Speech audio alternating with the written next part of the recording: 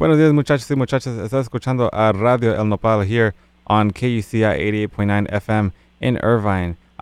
Tengo aquí a Fernando de la Huerta, guitarrista en la banda Porter con su álbum nuevo Moctezuma, que ha hablado mucho de en este show. Buenos días y gracias por estar aquí. Hola, ¿qué tal? Muchas gracias por la invitación. Le quiero mandar un saludo a todo el auditorio. Muy bien, muy bien. Primeramente, háblame de tu nuevo álbum, Porter, Moctezuma se llama. Es tu segundo álbum de estudio y sigue a tema hockey. Ajá. Nomás dinos un poco sobre del álbum y qué querían, porque yo sé que tiene muchos niveles indígenas y también en rock experimental. Dime a mí y a los radiohablantes que quieren saber qué idea tenían para hacer este álbum.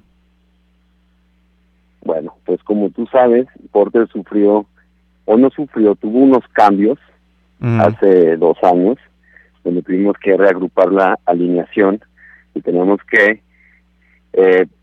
queríamos seguir trabajando como banda. Entonces no sabíamos bien cómo íbamos a seguir trabajando como Porter. En el momento de cuando conocimos a David, lo invitamos y le gustaba mucho el proyecto y teníamos una idea de hacer un disco y quisimos hacer un disco conceptual, un disco que si tú lo escuchas por completo, te narra una historia, te narra un mensaje y podrías identificar las canciones inclusive si las escucharas independientemente. Entonces el concepto que quisimos abordar era las raíces mexicanas, ¿sí? Las raíces prehispánicas de nuestra historia. Entonces fue cuando empezamos primero con el título del disco. Ya sabíamos cómo se llamaba el disco, pero no teníamos canciones aún. Entonces, a final de cuentas, en el momento que empezamos a componer las canciones, ya sabíamos a lo que queríamos sonar, ¿no? Entonces así fue como nació Moctezuma, con canciones como Huitzil, Tsunami, y pues tienen un mensaje muy positivo y también pues nos gusta a las nuevas generaciones que nos siguen, pues sembrarles curiosidad de lo que pues son las raíces prehispánicas.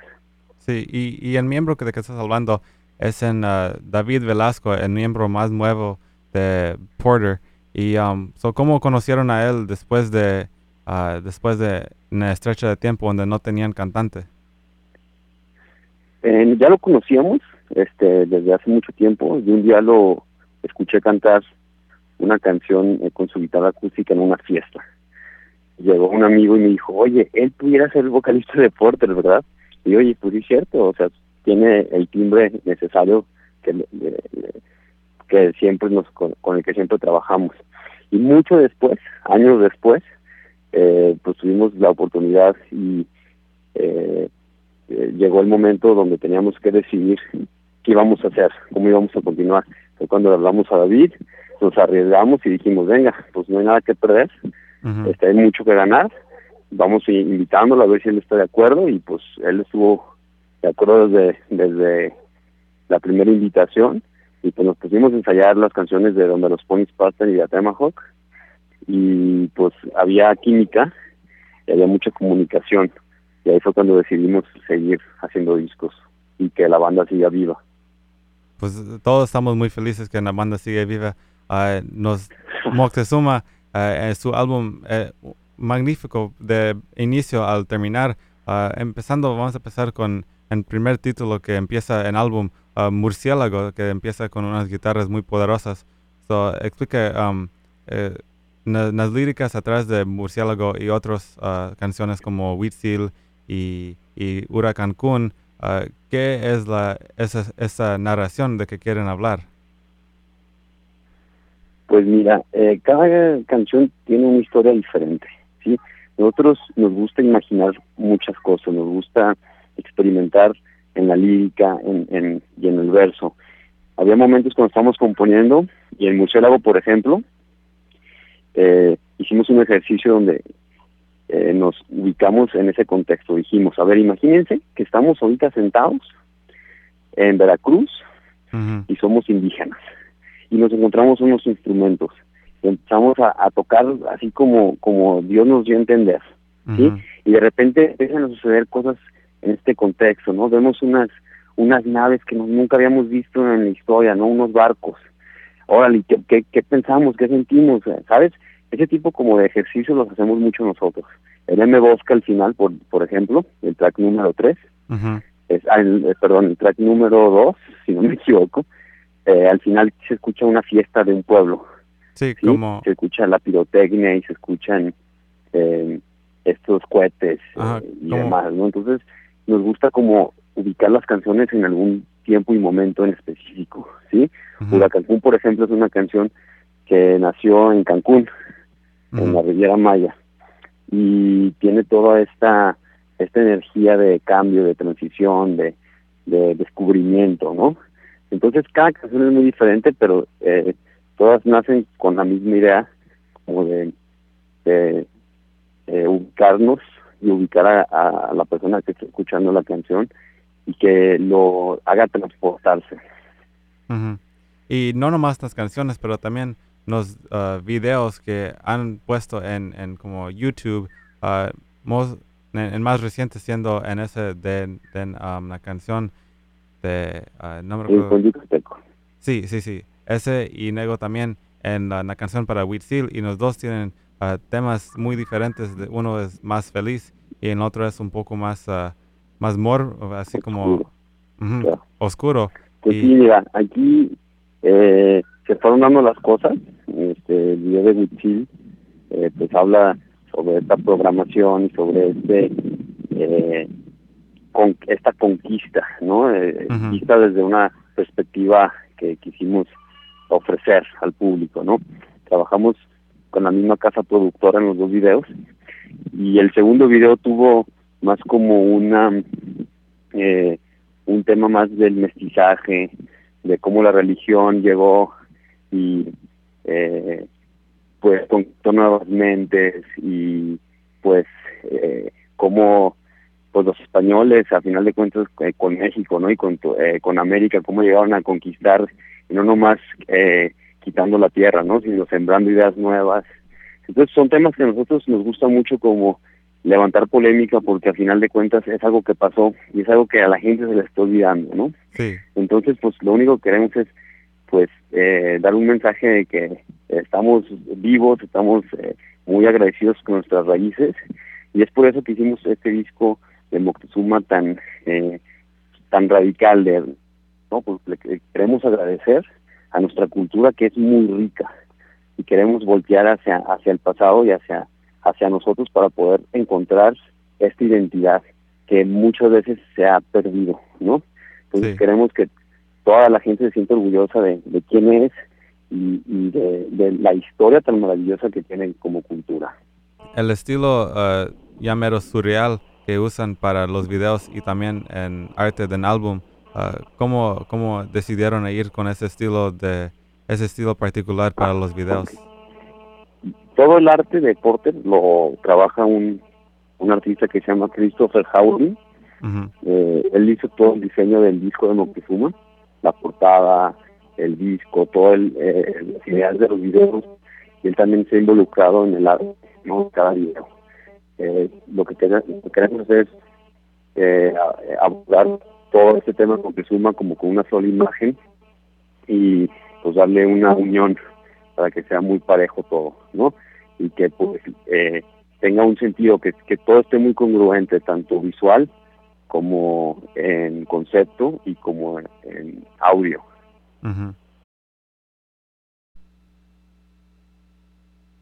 Continuando con una entrevista aquí con el guitarrista Fernando de la Huerta de Porter, quería hablar de la arte que usan para los videos, y específicamente se han descrito el arte como un arte surreal y del espacio.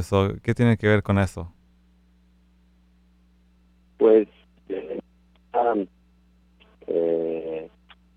pues crear este mundo Moctezuma y todo lo que traemos con el arte, manifestarlo muy bien en los videos, generar como este nuevo universo que tenemos en este disco.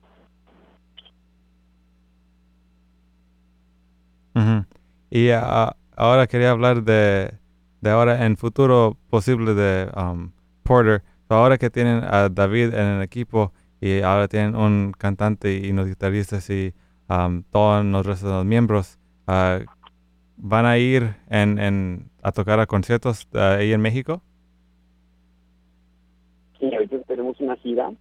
Ahorita estamos, de hecho, tocando en diferentes ciudades en México y hay una posible oportunidad de ir en Estados Unidos en noviembre. Ujú.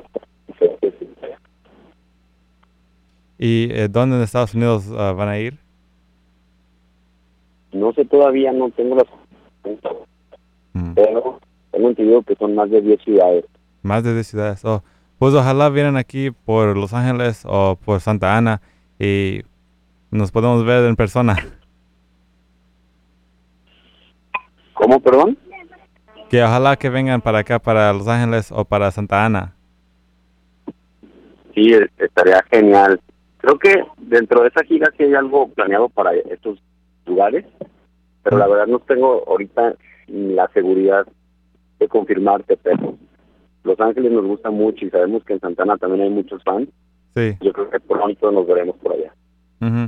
Y yo creo que esa es una de las razones que son muy popular, especialmente con los que me escuchan. A mí siempre están diciendo, oh, esa canción que era, de qué banda era. Tenían un sonido muy único. Y en sonido, hablando de eso, mm, se han describido en su propia página de Facebook como rock mexica experimental.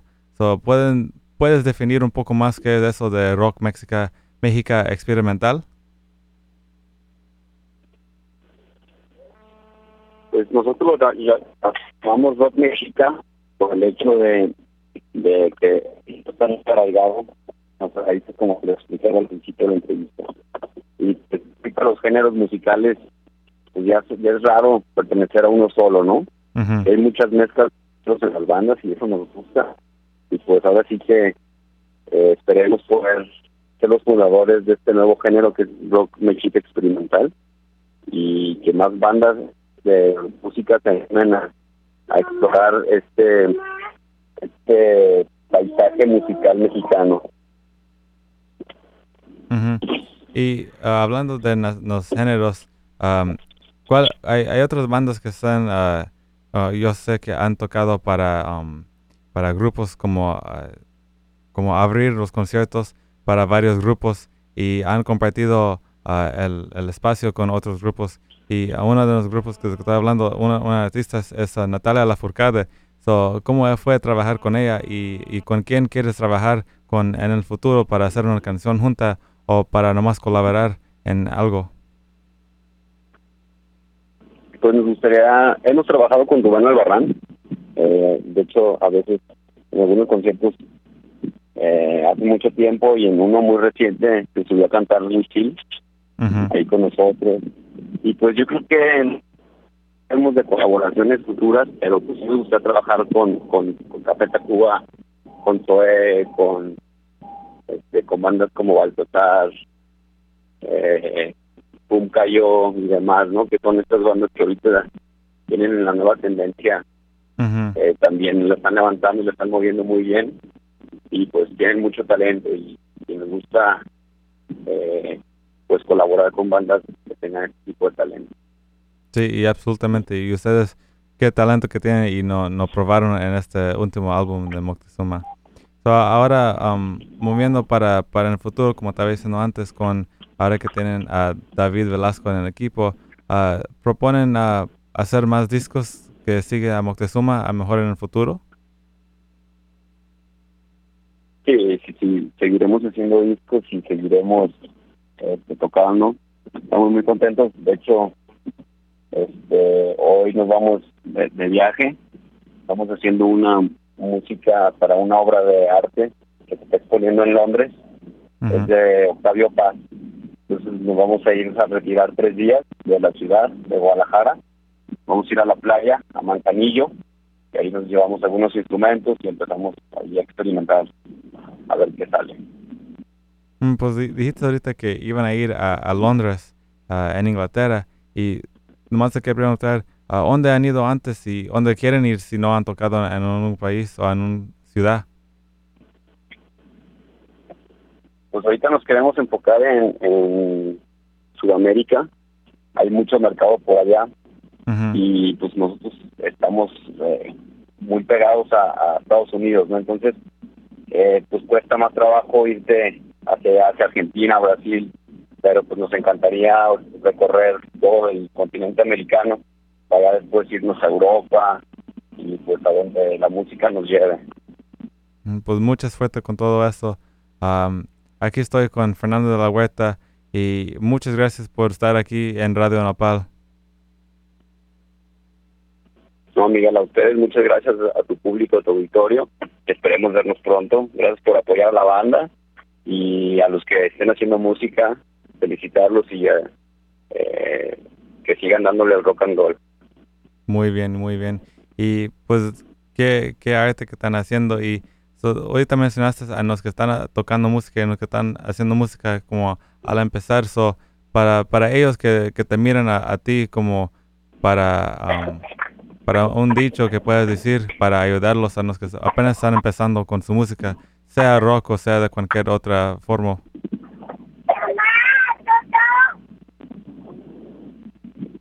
Pues siempre pues seguir tocando mucho, pues inspirarse cada día más y pues no parar de emocionarse con la música, ¿no? Seguir adelante, caerse muchas veces para poder levantar más veces todavía y pues ser muy necios y tercos. Ahora sí que aquí es una carrera de resistencia.